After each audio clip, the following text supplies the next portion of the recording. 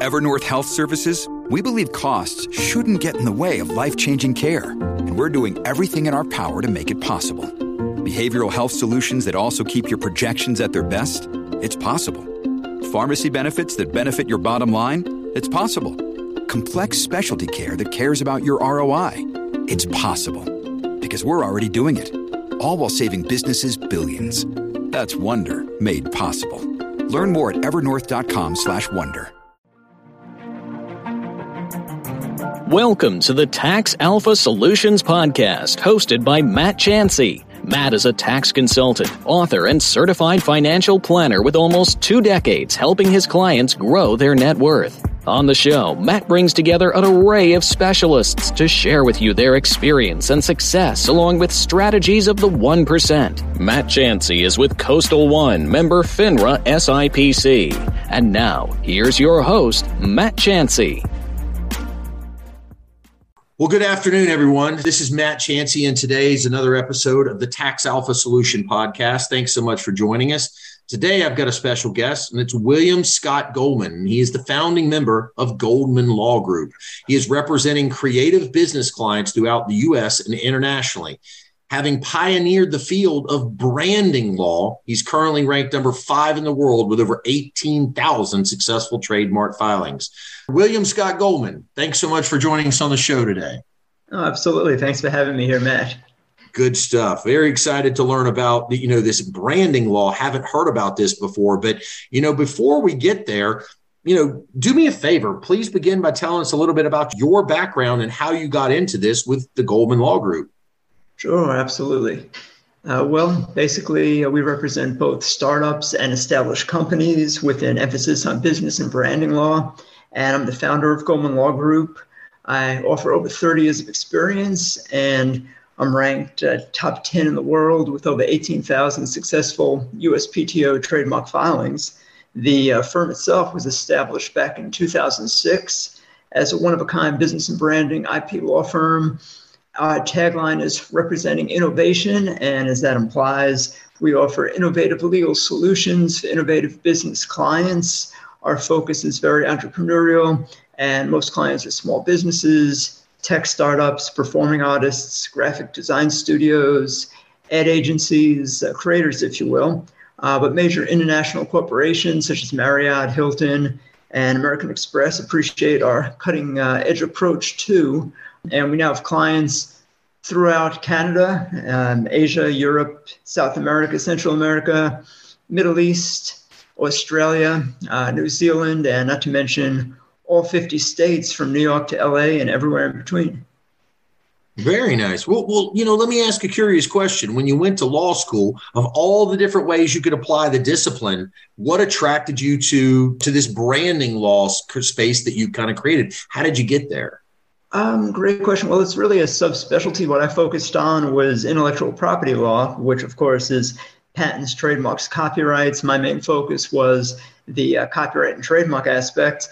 And then the longer I did this, the more I saw a lot of different connections. Obviously, when I started doing this, it was in the early 90s, and probably over the last 10 to 15 years or so, there's been the emergence of branding. Brands are all around us. It's a huge emphasis, whether it's commercial or corporate branding or even personal branding. And I've just seen just that development, that need for legal counsel, somebody that could bridge the gap to advise clients as to the various branding concerns, creating just a general awareness. A lot of times people aren't even attuned to these types of legal issues. And so over time, I just more or less came up with this field, began seeing different connections, different relationships between cases, and started educating clients on it. And then after a time, I was well received. And then I figured I would just start writing a case book, the only case book of its kind, Branding Law Cases and Materials. And that was well received as well. And from there, I just ran with it. And now I'm in the process of putting together the second edition too, with more updates. And it's a evolving field, and it's nice to be able to pioneer something, to be an expert, the world's only expert in a particular field. Yeah. Well, what do they say? The riches are in the niches, right? There you go. Exactly. Well put. And I guess today with the proliferation of social media and the people that are on social media and the way they portray themselves on it, I guess that probably gets baked in a lot into this, this image, this brand, this awareness of people out there, because it's, I think historically it was viewed as products, Coca-Cola, Pepsi, and things like that. But today, I would say people are becoming the brand in many instances. And I think that leans right into what you're talking about. Oh, absolutely. That's the whole aspect of personal branding. So basically, a branding law, it's really a two-pronged approach. You have, as you just pointed out, the commercial aspect, the corporate branding, and that usually relies on the intellectual property law, patents, trademarks, copyrights. But then this personal branding field covers a lot of issues with rights of publicity law and even defamation and things like that. So it's really a two-pronged approach. There's some crossover every now and again, but usually they follow those two main tracks. And usually, you even see it in the sporting world, where individual athletes, say 20, 30 years ago, before all this Twitter and social media, they were playing more for the team itself. And now everybody's about their own personal brand. It's the individual, whether it's the sporting figure, the musician, the recording artist, the actor or actress. All of these individuals are pushing their own personal brand, where years ago that wasn't even as much of a need or requirement, or prior to social media really didn't exist all that much. Now, I played college football. And if my coach would have known that I was out there trying to promote my brand more than I was trying to promote the team, there's a coach right now rolling over in a grave somewhere by hearing you talk about players out there trying to promote their own self-interest on the field and in social media from a branding aspect. But I get your point. It's become evident that I think people are doing that because, they may not always be with that team, but as long as they're in the league or they're a player, as long as they can build their following and their brand, that's something they can ultimately monetize. Mm-hmm. Oh, exactly. And unfortunately, it seems that's more and more evident these days.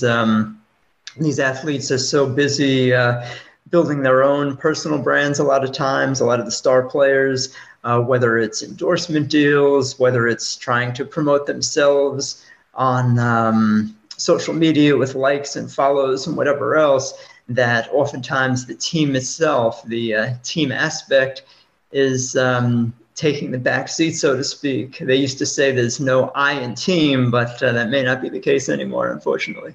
Yeah, no, the I is in million followers. Exactly.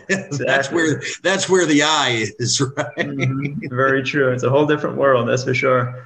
Whole different world out there. I gotcha. So I'm sure there are other law firms that are in kind of the IP space, but, and clearly you've kind of already dipped your toe in this for us a little bit, but what makes the Goldman Law Group different than the other firms that are working in that IP space? Well, nobody else certainly has this focus on branding law, that's for sure.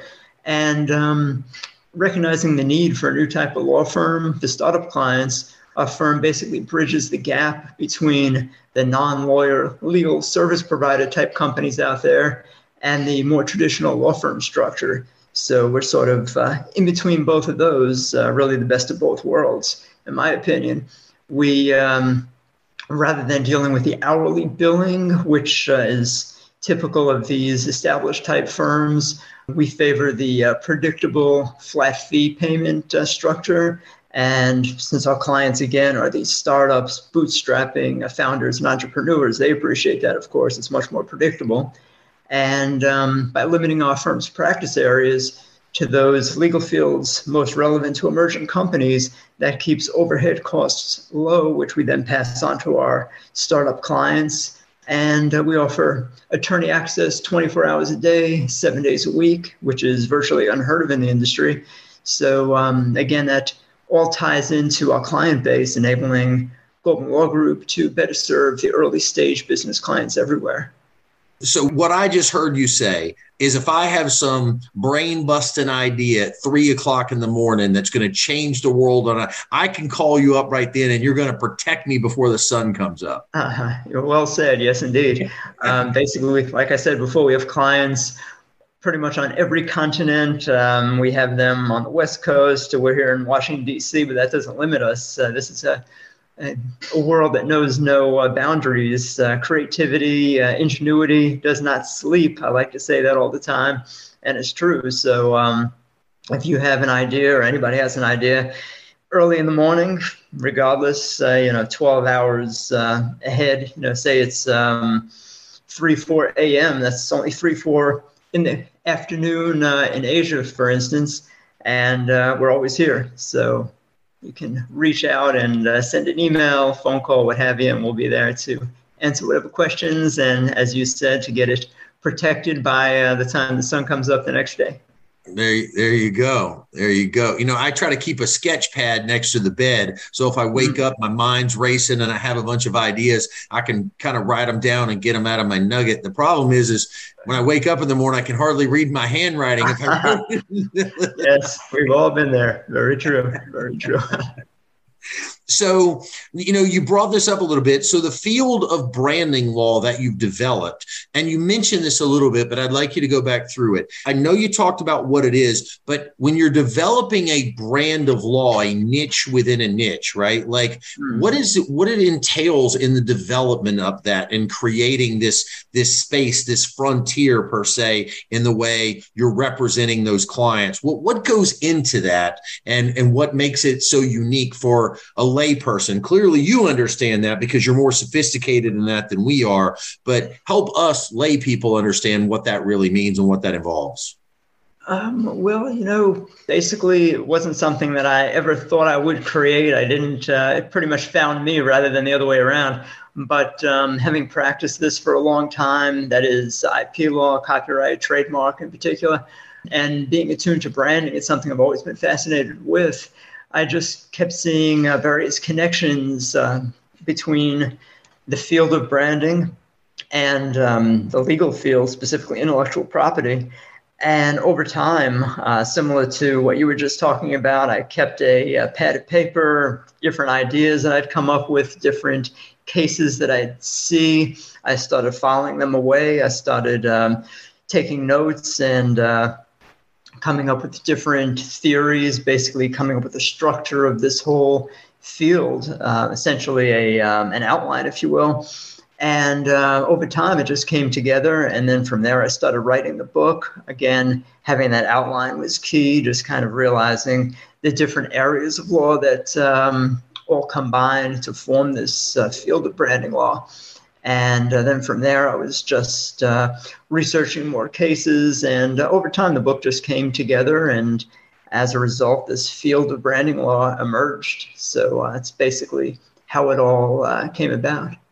So how much different is it, between trademark law and branding law? I mean, obviously they're related. They're like cousins per se, or at least from my perspective. Maybe I'm wrong. Maybe they're like third cousins. I don't know. But, how different is trademark law and branding law from, it's obviously, I guess the devil's in the details, right? Sure.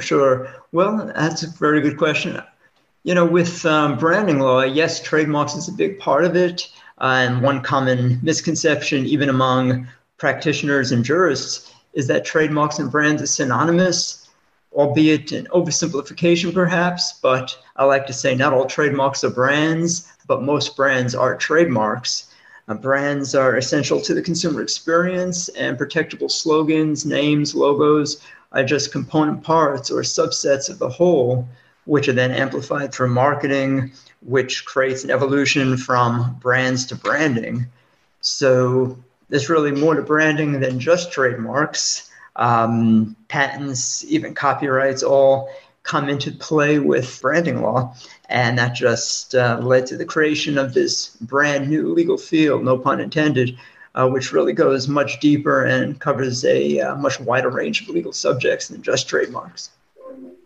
Interesting. I played a game one time recently too, in the past few months, where people would read off like historical slogans from like, TV commercials and stuff. And you would have try to name the product that was their little catchy slogan, right? Or whatever. Yes. And it was funny, like a lot of the slogans you remembered, like they all rang a bell, but we wouldn't always connect them with the right product. We would sometimes forget which product it was and connect them. Like, man, I remember that little jingle or that little thing, but I couldn't remember who had connected it to. So that stuff is catchy and it sticks with us, right?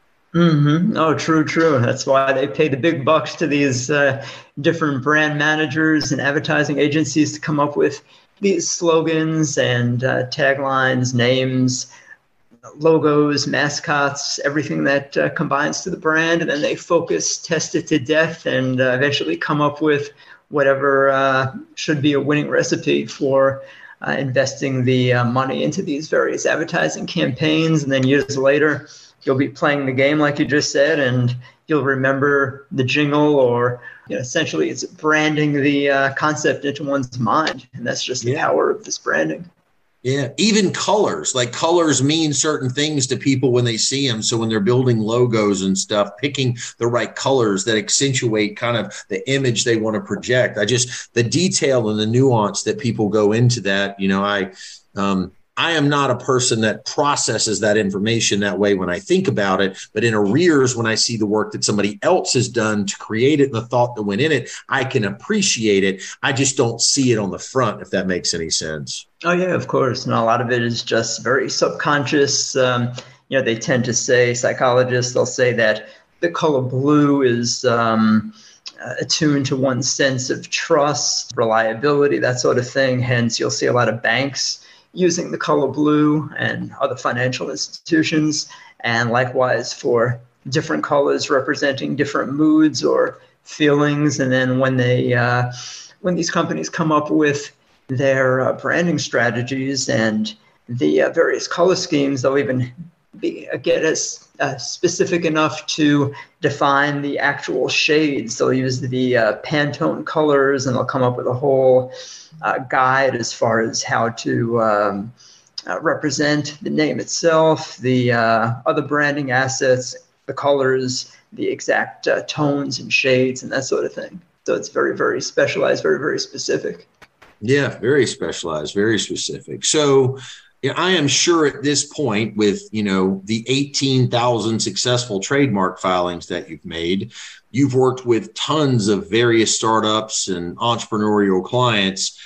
What would you say, in your experience, are some of the largest branding mistakes that somebody might make when getting into a new entrepreneurial endeavor? Very good question. Besides the inconsistent messaging, which is what I consider the second biggest branding mistake, the number one biggest mistake is when companies fail to select an adequately strong brand name. And what I mean by that is, while suggestive or descriptive names typically require less marketing effort, they're much more difficult to enforce. So that's why our firm always emphasizes taking these key legal considerations into account during the name creation process. In other words, fanciful or even arbitrary names better serve a business long term, because at the end of the day, why invest resources in something as essential as a brand or brand development when competitors are potentially able to use something highly similar as well? So that's always the risk that somebody is running when they create a new name, when they try to position themselves and create a new brand. It's sort of a fine line. You want something that's memorable, that's marketable, but at the same time, something that is distinctive enough to actually provide a decent level of legal protection. Okay. So I'm trying to think of examples in my head while you're laying that out. And I guess, so like if I were going to be in the soda business and I was going to make a cola, like if I wanted to use a descriptive name brand to the cola, I might call it sugary, sweet, delicious cola, right? But that might be what it is, but calling it, but many people might use a name like that in describing what it actually is, tasty beverage or whatever. But if I call it Coca-Cola and then Coca-Cola becomes the brand, and then people are like, oh, but that in my brain, that means tasty, sweet, delicious goodness or whatever, because that's what I associate with it. But the Coca-Cola is protectable where the sugary sweet soda deal is not so protectable. Am I thinking up the right track there? Yeah, actually, that's pretty good. What you're explaining technically is a very fine point. It's not really descriptive under trademark law. The sugary sweet, or whatever you just said, that's actually considered generic, which is unprotectable at all. So that would be rejected outright by the trademark office. But you're on the right track with what you're saying. A descriptive mark for cola, just to throw something out there, putting me on the spot here. We could say maybe, maybe sweet cola or something like that. It's somewhat similar to what you had, but yeah, that's more descriptive, whereas suggestive could be Coca-Cola because they said the original formulation had some elements of cocaine perhaps involved with it. I don't know how true that is or if it's just urban legend, but based off of that, we're talking early 20th century or something. Based off of that, it could be said that it was considered suggestive because the word coca is similar to cocaine, or, on a more G-rated level, we could say it's a cocoa bean, maybe a cocoa bean or something like that is involved with it. That might be more of a coffee type formulation, so it's hard to say. But yeah, in that case, it's more of a suggestive mark and something that's a purely made up word. That's going to be your strongest trademark, but it's least memorable. So if you just took a few random letters and put them together and use that as your brand for the Coca-Cola. You just take the word Coke and maybe spell it backwards, whatever that comes out to be, EKOC. Then in that case, that would be the strongest trademark. It's hardest to brand, kind of like the word Exxon doesn't exist in the English language, very strong trademark. Whereas Shell, that's going to be something that's considered arbitrary. Nobody associates Shell with gasoline or Apple with computers. So, that would be a good example of the second strongest type of trademark, something that's arbitrary. And then something that's considered more suggestive, to use the gas station example, might be BP, British Petroleum, because that more or less describes what the product is. So, yeah, it kind of gives you some different examples of how that continuum works. Whereas, you see something on the corner that just says gas, that's going to be, some third-party station or what have you, which I personally wouldn't trust. But, something like that's going to be considered a generic mark, and that's not going to be protectable at all. Yeah, makes sense. I mean, look, the world is an evolving place, and I'm sure this type of IP and branding law has certainly evolved over the years and the decades that you've been involved in it. And now, it's not just the physical world. There's the virtual world and the meta world and all these other new places that are coming out. Are those creating new challenges for the branding space and branding IP? Yeah, it's definitely changing the scope of IP law in general. I recently published an article on the Bloomberg.com website a couple months back, and it's dealing with all of the different considerations, different IP issues that are involved with NFTs and these virtual assets. It used to be on the most basic level. Property law was dealing with tangible assets. You either own an object, you own a piece of real property, real estate, and that's the most tangible type of ownership there is. And then came intellectual property, where, of course, you're just dealing with one's creations, whether it's a piece of music that's on a CD or a painting that's hanging on the wall, a book that's on the shelf, or like we've been talking about, up to this point, various trademarks, branded assets. So that's going to be the intellectual property realm. And then this is just taking everything one step further, where you have these virtual type assets, various creations that don't even exist in a tangible medium. So you don't have necessarily something that's a physical object that you can buy and hold. This is more something that you just download digitally, and you're just one of many owners. So it's a very different world, this whole NFT space and this virtual ownership. And it's just rapidly evolving, over the past maybe year or two, really, is when we've started to see various issues and that sort of thing. Yeah, I don't think I can exactly wrap my head around a non-fungible token yet, but clearly there are people out there that are willing to spend money on it. I just don't think I'm one of them yet.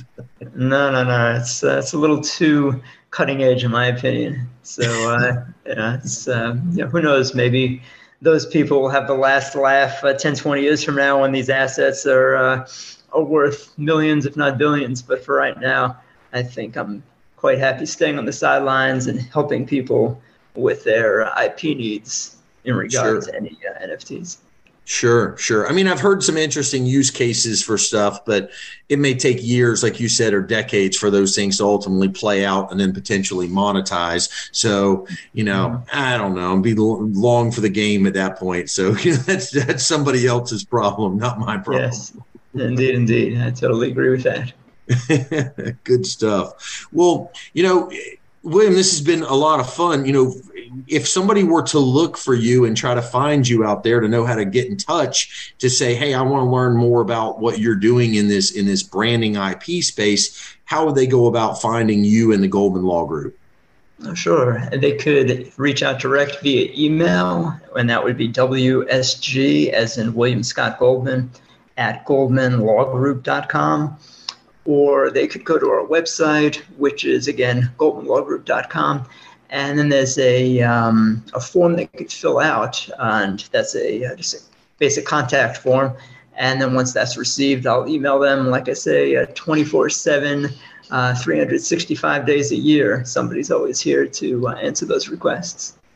There you go. Good stuff. Well, ladies and gentlemen, I want to thank everyone for tuning in today. We got a little peek into if you are out there trying to build a brand, if you are trying to become a celebrity, if you are the I in team and you are trying to figure out how to monetize who you are in your own personal brand.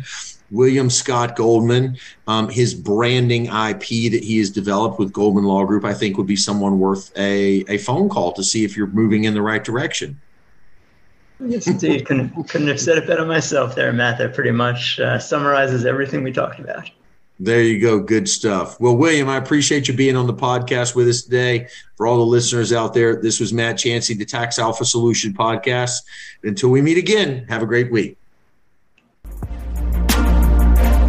Thank you for listening to another episode of Tax Alpha Solutions, brought to you by Matt Chancey.